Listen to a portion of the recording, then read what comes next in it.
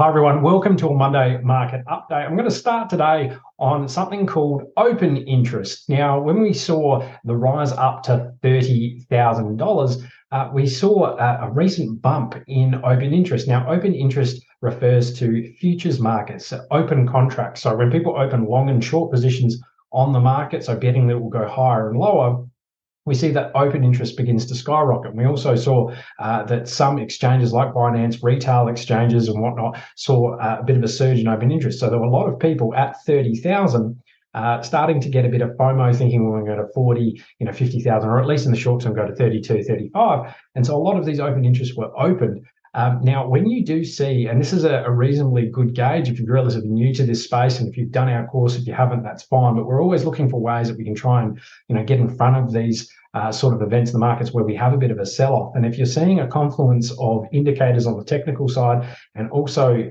through either on-chain or something like I'm pointing out here through derivatives, is you start to layer on different things to give you the signal through the noise. And if you're looking at a range high resistance, you can't get much bigger than 30,000 if you're looking from a span between 20 and 30,000. So range high resistance at 30. Now, we couldn't quite break through. We got a few ticks above for a little while, but there was no serious move through or no serious closes above it. Range high resistance, we also saw open interest start to skyrocket. And once we had the fall away, we saw a lot of those futures contracts. So a lot of those people that started to FOMO in, thinking we're going to go higher, betting with leverage, that got absolutely wiped. And we see down here, it almost had a 20% flush out from there to there. So once we're up here and all the way back down there, this, sell-off in Bitcoin, I think it was about 14%. We saw that open interest got wiped by about 20%. So when we are looking for moments where Bitcoin, Ethereum, and all that can start to organically move up again in the trend that it was on previously, or just recover, we need to see that momentum indicators start resetting on your charts. You better see it through RSI, stock RSI, things like that. But also that derivatives markets, they tend to need to have a flush out. And this is the start of what looks pretty promising for Bitcoin at about 27,000. So we're back up to 27,700 now. So this looks reasonably promising for a little rally by Bitcoin back to these previous support resistance levels that are now turned as resistance. So if we see here now above, Bitcoin's trying to break out of this lower area and start to create a new trend higher. But what I just mentioned there, we're going to see these areas above now act as resistance overhead. So there's going to be a bit of a hard time for Bitcoin as it starts to roll back higher. So it's very logical to assume that we're going to see something like this happen. And if we're going to see new lows, it's going to happen through here once it's done up here and run into a bit of headway through that way. But very interesting situation for Bitcoin finds itself in. We've had a rising channel drawn for a little while. You to see how well it adhered to that pattern. And once it deviates, once it breaks through either side and closes beneath it in a really solid way, which it did, and it loses the key moving average. I think it lost the 21 on the daily to up here, just fell through. And we had these boxes painted last week. If you watch some of our videos and our Talking Crypto Thinking Rich, which we posted, that's normally for a mastermind group, so make sure you watch that. We posted on Friday last week. But you see we have these boxes drawn because they're serious areas of value that investors are going to find. And we actually just moved into the top box level at about 27,000. We haven't got down to this.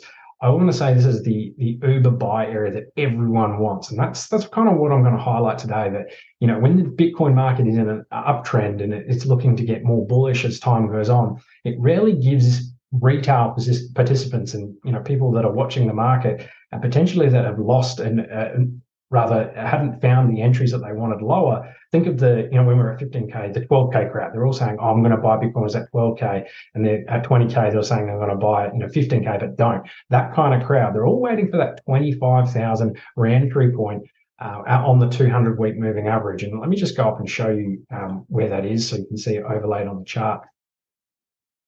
It's a very, very important level. 200-week moving average is huge for Bitcoin. So let's just have a look at it. It is the red line. Let me just zoom in. And it's confluent with that box on the lower half. And it's kind of why I've drawn it there to be so specific. So there you go. So if we come back and hit that on the nose, then most people win. So what's that 25,800, that kind of range.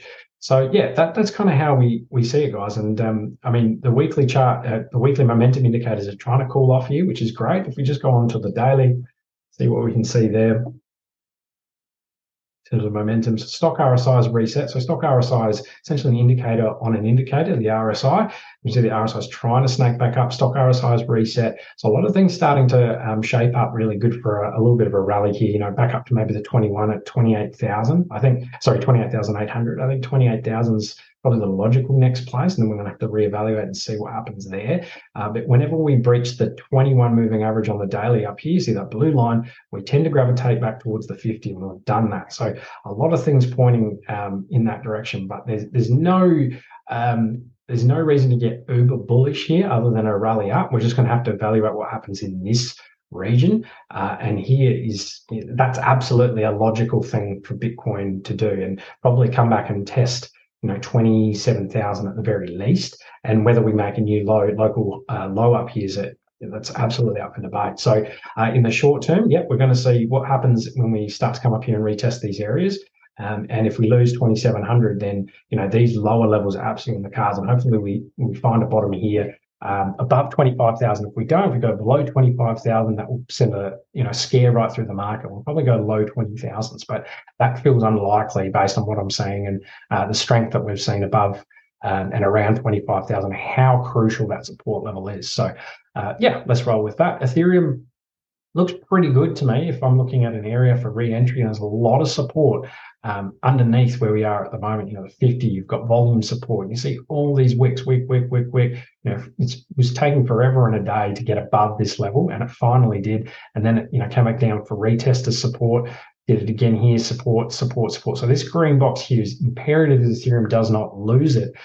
From here, again, it looks like a really nice spot to see Ethereum, break back up and go back to 2,000 from here.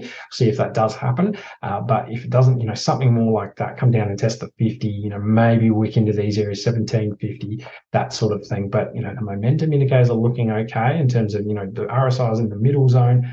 The stock RSI looks like it's fully reset. Momentum trailing away. That's not so important in this sense. It generally gives us an idea of the overall trend and where things are heading, and the momentum of buyers and sellers. So there's multiple momentum indicators you can layer on top, and we go into more depth throughout the course and in the advanced group. But let's get rid of that for now. Apart from that, Ethereum looks okay based on all the things I've just said. But uber support down here at 1,700, give or take. You can see here, wick. So this is a tremendous area of support through there. So it's really about finding where the bleeding stops, and making educated guesses on where that support level is. So looking at all that for mine, that's where you want to have a look, and just visually, let's put that on the chart. So I've got that in the box area, but you can see what I mean there, and also that next level there. So that's exactly where you want to be looking in terms of strength and weakness of Bitcoin and Ethereum. Now, it does feel like most major markets are a bit on edge as we head into May because of the May the 4th Federal Reserve rate rise decision. And the DXY really tells you everything you need to know about that and where markets are heading, in my view, because the DXY is a representative of what the Fed does. And if the Fed raises the interest rates another 0.25, let's say, which seems pretty likely according to the futures markets, then the dollar is going to surge. And if the dollar surges, it's likely that Bitcoin, stocks, etc., go down, because that's the denominator we value those assets in. So if we look here, there was a clear, it's minor, but in my eyes, it's reasonably clear on the daily. There was a bullish divergence for the dollar to go higher. So we can see here that price actually went marginally lower there, but the RSI actually went higher. So that means momentum is gaining while the price was lowering. So the bulls are actually getting stronger, and price is being sold into that, and it's weakening and weakening and weakening. Eventually the bulls take over, and this should explode to the upside. When I say explode, I'm expecting 103, maybe 105, but that seems very, very logical, 103. So there are headwinds about crypto at the moment that I'm feeling. So very much in the short term, the sense is that Bitcoin and crypto should have a short-term rally for the next maybe 2 days up to around about that 28,000, low 28,000s, and then we should see things contract again as we head into the Federal Reserve May the 4th, and after that we'll have to reevaluate when the data comes through. So hope you've all enjoyed this episode, guys. We'll catch you again for our next one. Bye.